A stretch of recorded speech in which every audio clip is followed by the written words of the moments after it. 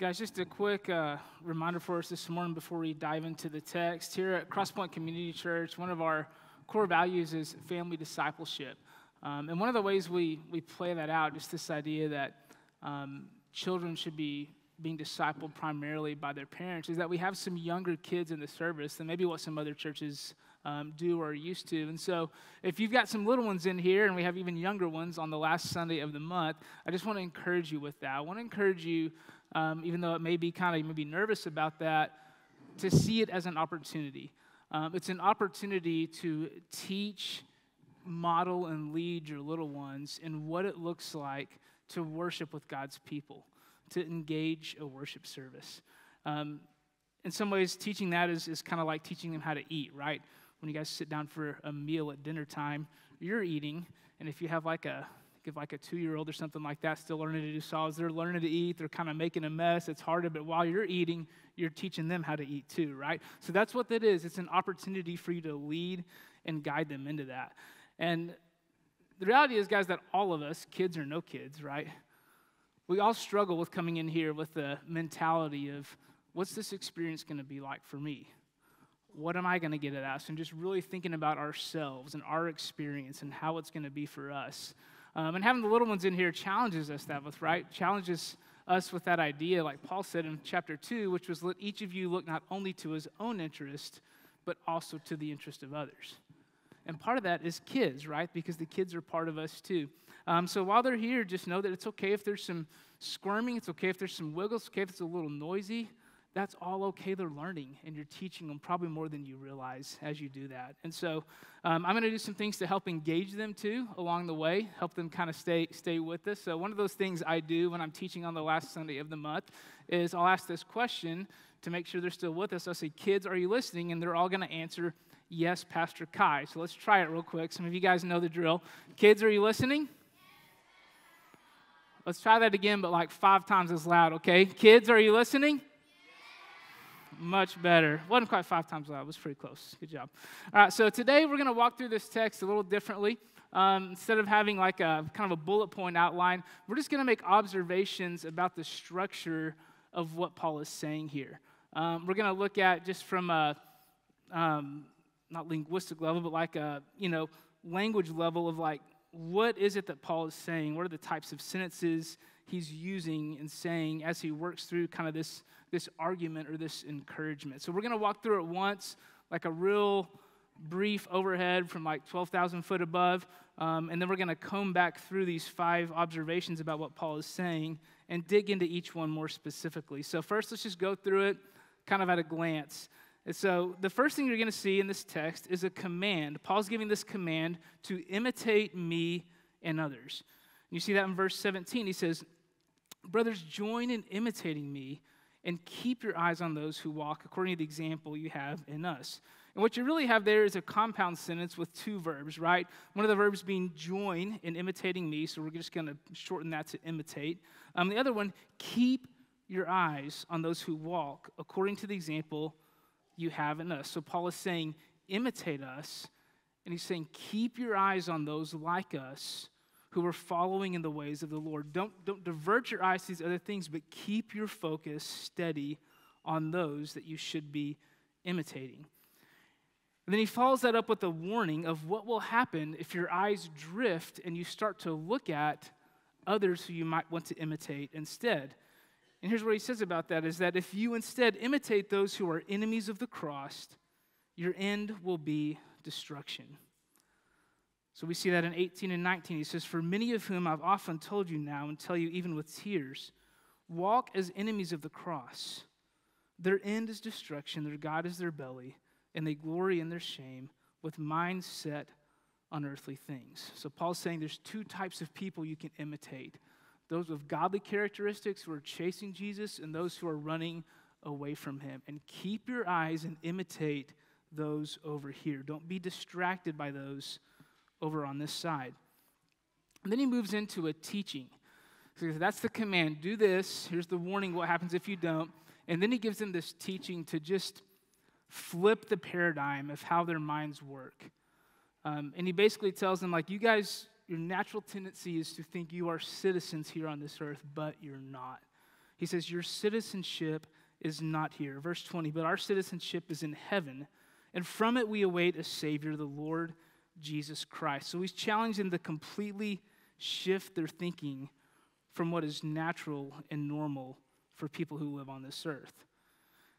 And then he gives them a promise of what will happen if they imitate and if they follow through with this thing, that Jesus will bring us to our true home. In verse 21, who will transform our lowly bodies to be like his glorious body by the power that enables him even to subject all things to himself.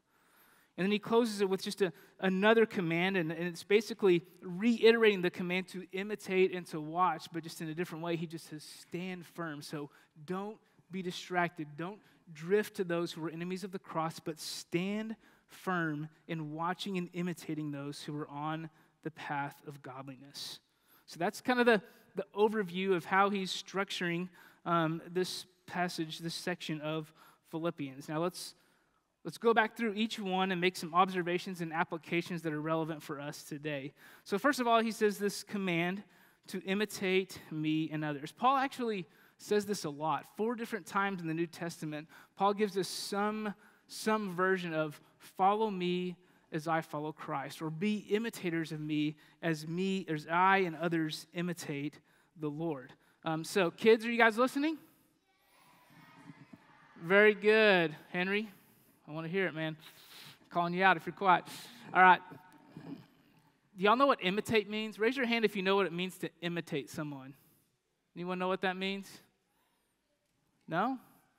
Okay, this is a little disappointing, I'm going to be honest. All right, so very few of you know what imitate means. All right, the word imitate means to copy someone, right? So if you imitate someone, you're watching what they're doing and copying it, right? So if one of your siblings at the table, takes his food and throws it against the wall, and you think, hey, that's funny, I'll do that too. That's imitating, right? That's copying someone else. You guys may have had people copy something you're doing, and you're upset, like, hey, quit copying me, right? That's what it means to imitate. And so here's what Paul is saying is that we're to imitate, we're to watch others who are following Jesus and walking in a way we know is right and good. Watch them and do what they do. We're to imitate them. And as I was thinking about what all that means for us, one of the first things that stood out to me was this idea that Paul, as a church leader, and then looping others into it, is telling this church that you ought to be not just listening to your leaders, but doing what they do, acting like they act, living like they live. And so one of the best applications I think we can take away from this is that if you should ever find yourself in a situation where you're looking for a new church, for whatever reason you've left Crosspoint, maybe you've moved to a different area, you're looking for a new church, or maybe that's you today. Maybe you're here checking this out, you're visiting, you're kind of testing the waters. One of the things you absolutely have to look for and should figure out before you join is, do I want to imitate the faith of the pastors and the leaders of that church? Would I do well to walk after them and do as they do? Now, guys, that's not to say that any pastors or Paul, for that matter, is perfect, never messes up, never sins. But there is this idea of, do I want to, if I'm a parent especially, look at my kids and look at the leaders of the church and go, if you watch them and do what they do, it will lead you to Jesus. That is one of the best questions you could ask if you're looking for a church. Here at Crosspoint, we're blessed to have deacons, small group leaders, a team of pastors, and others of you in this church who may not have one of those titles or responsibilities, but I can look at my kids and point to many of you in this room and say, just do what they do. Imitate them. Spend time with them. That's the thing about imitating someone, is that you have to spend time with them, right? It's hard to imitate someone that you see once a week or once a month. It's one of the reasons we have small groups here and we value community, is that one of the ways we learn how to follow Jesus is by being influenced by others who are following him, being around them, spending time with them so that we can be around them enough to imitate their faith. Basically, Paul is saying to imitate someone, they have to be your people. So one of the challenges there is that the core group of friends you have, the people who you do life the most closely with, need to be people who are following Jesus. It's not to say you can't have good, close relationships with people who aren't, but in order for you to imitate the faith of those who are walking towards Jesus and in the path of godliness, you've got to spend a lot of time around them. And Paul is just basically saying this: imitate me and keep your eyes on those like me who walk according to that example. And then comes the warning that if you get distracted and if you instead begin to imitate those who are enemies of the cross, your end will be destruction. Chapter 3, verse 18, he says this: for many whom I have often told you and now tell you even with tears, walk as enemies of the cross. So let's consider who these enemies of the cross are. A couple things it says about them. One, their minds are set on earthly things. Two, their God is their belly, their desires. That's that word for like carnal cravings. And three, their glory is their shame. So often when Paul warns people of, enemies of the church, he's talking about Jewish religious leaders who want to add Jewish rites onto Gentile believers and create rules for them that are contrary to the gospel. That's not what it is in this context. What Paul is talking about here is people who just live a life of self-indulgence. You know people like this. Maybe you've been a person like this. You think about people who see the world as just a big playground, right? It's just a big thing that's at their disposal, and they are just going to soak it up, drink it up, live it up, take in as much pleasure as this world has to offer without any regard to others and their needs, right? That's the idea of worldly wisdom. Worldly wisdom says you do whatever makes you feel good. You do whatever makes you happy. You're unhappy in your marriage? Well, divorce the person, move on, find something else or someone else that makes you happy. You do what makes you feel good. When I think of that, I can't help but think of, just someone that's just indulging all the desires of the flesh and has the world at their fingertips. And I just think Hollywood, not to say every person in Hollywood fits that description by any means, but there is kind of that perception we have, right? If we consider maybe a family like the Kardashians or something like that, man, they just seem like they have access to any pleasure or desire imaginable, right? And it's this idea that some people pursue those things, and not only that, but they're the things they do in selfish indulgence, they're not only doing it, but they're proud of it. There's this aspect of like, yeah, I went and did that. Yes, I did this with this many people, or I did that here or that there, and I'm proud of it. Paul says their glory is their shame. And the warning is that the end of that is destruction. And I think there's a two-part meaning there. I think part of that meaning is, eventually someone who doesn't know Jesus and pursuing their pleasure in the world and not him is going to end up in hell, separated from Christ. And these glories and these things they thought were so joyful are just going to be a blip on the radar when compared to eternity. And that's not where we want to end up. But I think there's also an element of here and now, because if you were to look at someone I describe like that, someone who's just, their life is just all about whatever makes me happy, whatever instantly gratifies me in the moment, their life is going to leave a wake of hurt and destruction. And Paul is saying, don't get distracted about that. That may look good on the surface. Think about it, guys. Think about how many followers Hollywood celebrities have. You have teenagers and young adults all across America thinking, I want that life. I wish I had that. That must be great. That's got to be better than the life my pastor is telling me to live, right? I mean, look at it. And Paul is saying, don't bite on that bait, because attached to that is a hook of destruction. It may look good on the surface, but that is not going to lead you to a place you want to be. But that godly wisdom is a life of self-sacrifice. One commentator said it this way: we don't have to grab all the gusto, drink all the beer, experience all the pleasures, or visit all the exotic vacation spots. Those diversions are ever so brief and never as satisfying as we hoped they would be. Sooner or later, our lowly bodies, already in a slow but steady process of decay, won't be able to enjoy them anyways. So Paul's saying there's two options that are always going to be before you in life. There's two paths you're going to see people walking down. Those on this path of worldly pleasure that leads to destruction, and those of godliness that leads to everlasting life in Jesus. And he's saying, watch these guys. Keep your eyes on them and imitate them. Do not let your eyes drift over to these other things and crave and want them, because that path does not lead to a good place. And then Paul transitions and just gives this teaching of, in fact, you need to completely transform the way you see the world. And he says, your citizenship is not here, but in heaven. Verse 20, but our citizenship is in heaven, and from it we await a Savior, the Lord Jesus Christ. And this language is specifically relevant for the church in Philippi. I'll read you a little bit of context about the city that this church was in. So the same commentator, Dennis Johnson, points out that in AD 42, Octavian, who would later become Caesar Augustus, defeated his rivals in a decisive battle just outside the city of Philippi.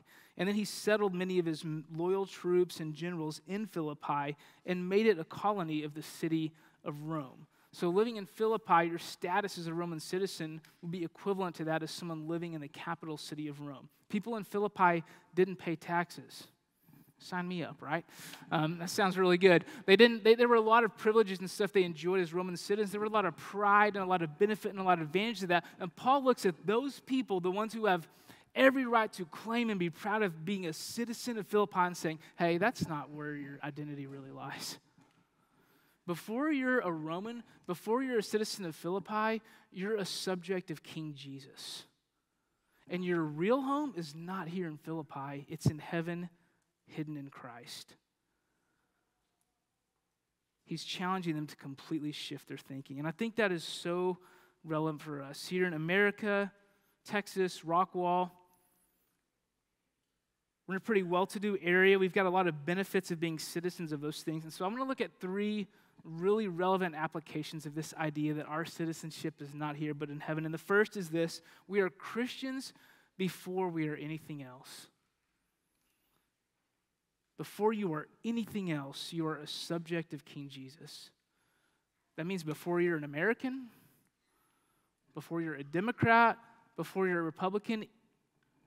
I know this is touchy. I'm always nervous saying stuff like this. Even before you're a Texan, okay? Even before you're a Texan, you're a citizen of the kingdom of heaven. Your citizenship it's your home, it's your language, your identity, your culture, your highest and greatest allegiance. And that's not to say you can't have allegiance to other things. Paul was a Roman citizen. He claimed that at certain times, right? He was a Jew by birth. He was glad to claim, I'm a Jewish citizen, and some of the rights that come along with that. But at the end of the day,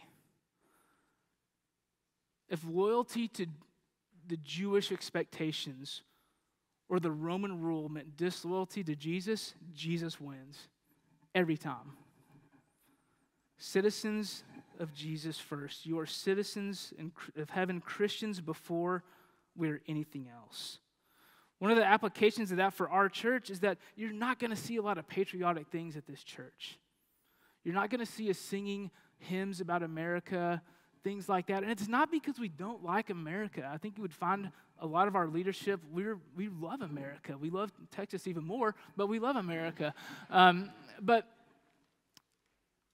we're doing something bigger than that here, right? When we gather together on Sunday mornings, something bigger, greater, and beyond the confines of our country and patriotic pride is happening here. Something greater and higher than that. To the point that if someone were to come in that for whatever reason doesn't like America or doesn't like Texas or maybe isn't, even just isn't an American citizen, we don't want that to get in the way. Because that's not what we're about here. We are about the fact that we are citizens of heaven first. That also means that what happens politically is not our greatest concern as Christians. Especially during election years, that can seem like such a big deal, right? And it is, and that's, again, guys, balance this out, right? That's not to say we shouldn't be involved, we shouldn't vote. I'm not saying any of that. We should care. Some of us should probably care more than we do, right? But we don't live and die by it. Like at the end of the day, this isn't even our home. Our home is hidden in heaven with Christ. Second application point of that is that this citizenship, being citizens of heaven, that makes us family with brothers and sisters in Christ. Notice the family terms Paul uses at the beginning and end of this passage. He refers to them as brothers, my brethren. He calls them family. Kids, are you guys still listening? All right, I want you to think for a second about your family, right? You have a mom, dad, grandparents, whatever it is. And think about family as the people that are closest to you that you know you can count on, you know you can rely on, you know they have your back no matter what happens, right? That's how God wants us to see his church. That we are family. We have each other's back no matter what. One of the benefits of doing cross-cultural ministry I get to do is seeing that on display. And so we do this thing called Launchbox in Fort Worth. It's like a mission trip to immigrants and refugees in Fort Worth. And one of the things we do is we get this band, which is all African refugees now living in the States, to come and lead worship. One, because they're awesome. They're just great, gifted musicians. They lead really well. And two, because it's just this really cool thing. So you got all these Americans, right, in the congregation, so to speak, the participants at Launchbox. Almost all of them grew up in the U.S., all the privileges of citizenship and all that here. Most of them had a pretty decent life as far as physical needs are concerned. And then up on stage, you've got this group of people who could not be more different, right? Many of them literally swam across rivers fleeing religious persecution or political unrest, ended up getting resettled in the United States or having to learn a language. They don't look like us. They don't talk like us. They don't act like, they're really smart. They know lots of different languages, right? Everything about them is way different than all of us. And yet, Scripture tells us, I have more in common with them as fellow believers than I do than my neighbor next door who doesn't know the Lord, who watches the PBR, drives a big truck, and has lots of guns. I have more in common with them than I do that guy because of and you can see it and you can feel it when they're leading worship, that there's this picture of like, we don't have anything in common but Jesus, and that is bigger than everything else. This citizenship makes us family. Thirdly, this world is not our home. Paul is saying, look here, look at these guys who are living this way, and imitate them. This is not our home. And this is, I think, especially relevant for those of us living in Rockwall, because we can so easily get distracted by things of the world. And what I'm saying is this: if I'm trying to do what Paul says and consider the godly people around me and make it my aim to imitate their godly characteristics. But then over here I see other people, or maybe even the same people, right? And the way they're enjoying the things the world has to offer, where they're going on vacation, the activities their kids are doing, the next house they moved into, their boat, their car, their boots, whatever it is, that I see that, and I begin to want to long for and imitate things of the world and not godly characteristics in them. It's not to say that those things are bad, but who or what are we imitating in others? And Paul is just basically saying, don't look over here at the things the world has to offer. That's not your home. That's not what it's about. Keep your eyes focused on those of godly character and mimic not their stuff or the things they're doing, but mimic their godly character. It's a paradigm shift, and it has a great promise that Jesus will bring us to our true home. Verse 21 says, he will transform our lowly body to be like his glorious body by the power that enables him even to subject all things to himself. Because the teaching there is that greater teaching in the book of Philippians, that Jesus became a citizen of earth to make us citizens of heaven. That Jesus had everything he could have wanted in heaven, set it aside, became a citizen of earth to die in our place, not so that we could stay here and have a better life here, but to make us citizens of heaven. And he is preparing a place for those of us who know him, even now in our true home. All right, kids, it's time, all right? I'm going to ask all the kids who are about 5th grade and under, if you guys would make your way up here. I've got our special carpet for you guys to sit on. I'm going to talk to you guys real quick. Y'all come on up. Back up a little bit, bud. I'm going to spread this out. Can you help me spread it out, Josiah? Can you grab that corner? Y'all come on up. Let's go. Don't be shy. All right. Do you guys like stories? No. Like it? No? Oh, well, sorry. We're going to hear one. You guys like Mad Libs? Anybody like, do y'all know what Mad Libs are?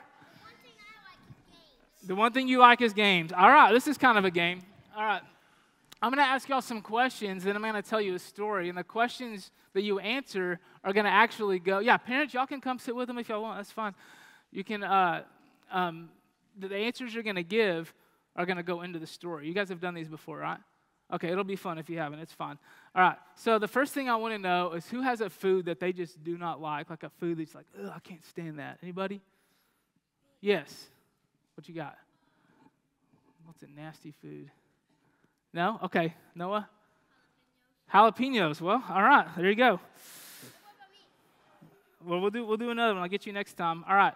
Now I need two people that have a food that they like a lot. Something that's like your favorite food. Yeah. What you got?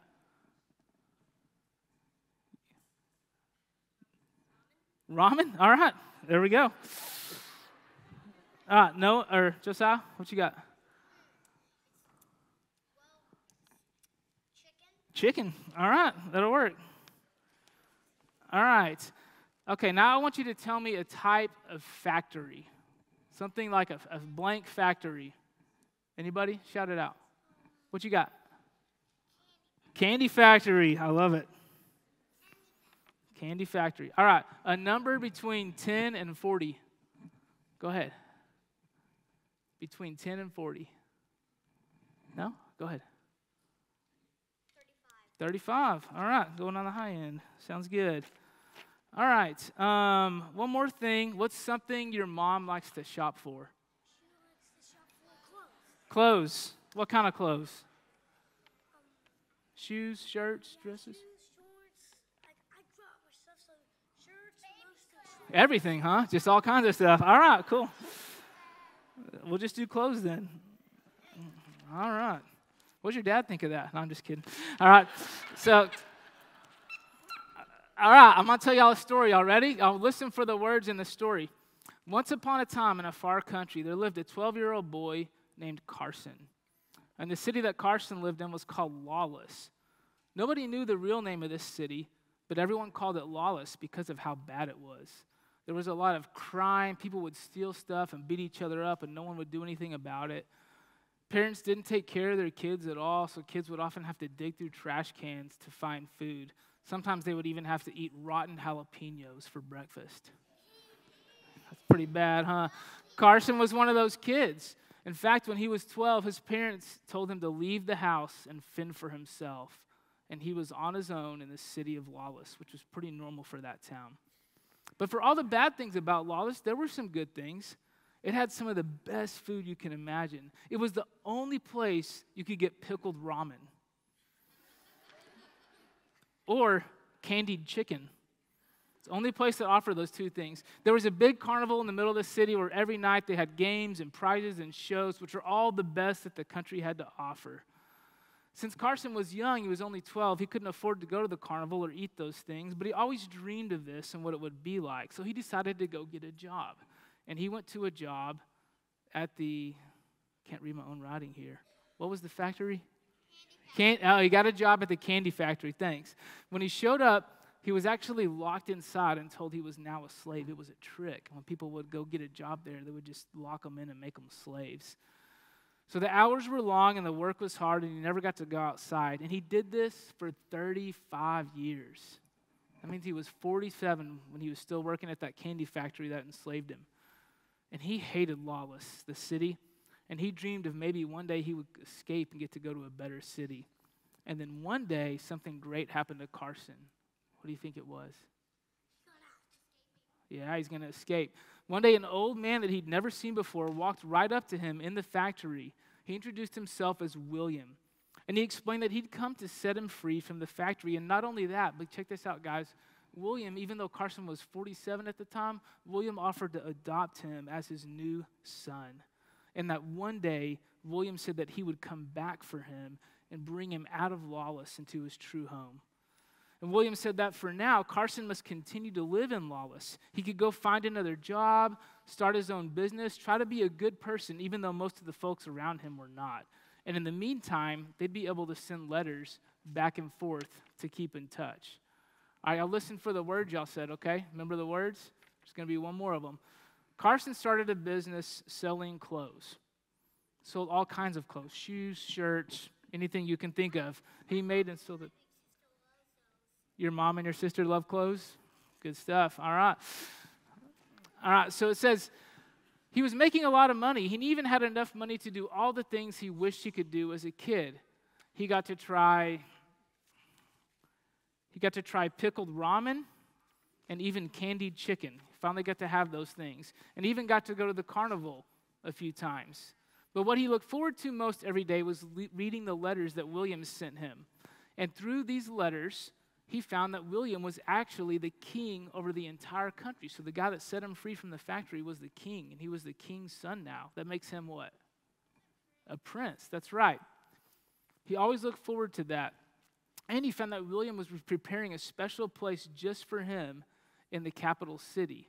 And he would always sign his letters with, "Until I come back for you, William." But listen to what happened. As Carson got older and made more money, he started going to the carnival more often. He spent a lot of time with the most powerful people in the city of Lawless, got invited to lots of big, important meetings. He became a really well-known person there. And the more that he attained and the more he got and the more important he was, he started to care less and less about William's letters. And he would take some of the letters and just throw them away and not read them. And he pretty much quit writing back to William altogether. But then one day he saw a letter in a different color envelope. And he opened it, and the letter said this: "Carson, I'm coming back to Lawless for you, and I'm bringing an army with me. And the factory where you were once enslaved is going to be torn down, and most of the city is going to be destroyed. But when it's over, it will be time for you to come home and live with me in the place I've been preparing for you." And the first thing that Carson thought was, well, no, what about my business, making all those clothes? I'm doing so well. And what about all the candied chicken I'm getting to eat and all this stuff I'm getting to do? And there's still some things in Lawless I haven't seen or done yet. And if it's destroyed, I'm never going to get to do those things. But then he caught himself thinking that way, and it hit him. That he'd become so focused on all the things he could do in Lawless that he'd forgotten that Lawless wasn't his true home. Because his true home was with William in another city. And he remembered that what William was preparing for him was way better than anything Lawless had to offer. What do y'all think the lesson behind that is? That was cool? Thanks, man. I appreciate it. It was funny? All right. Y'all made it funny. All right. So what we learned from that is this, guys. In this world, there are lots of things that can give us pleasure and enjoyment. There's things we like to do, things we like to have. But the more we fall in love with those things, the more in danger we are of forgetting about Jesus and our true home. Because if you're believing in Jesus, this world is not your true home. And Jesus is preparing something far better than the greatest thing here you can imagine. Okay? All right, thank you guys. Y'all can go back to your seats now.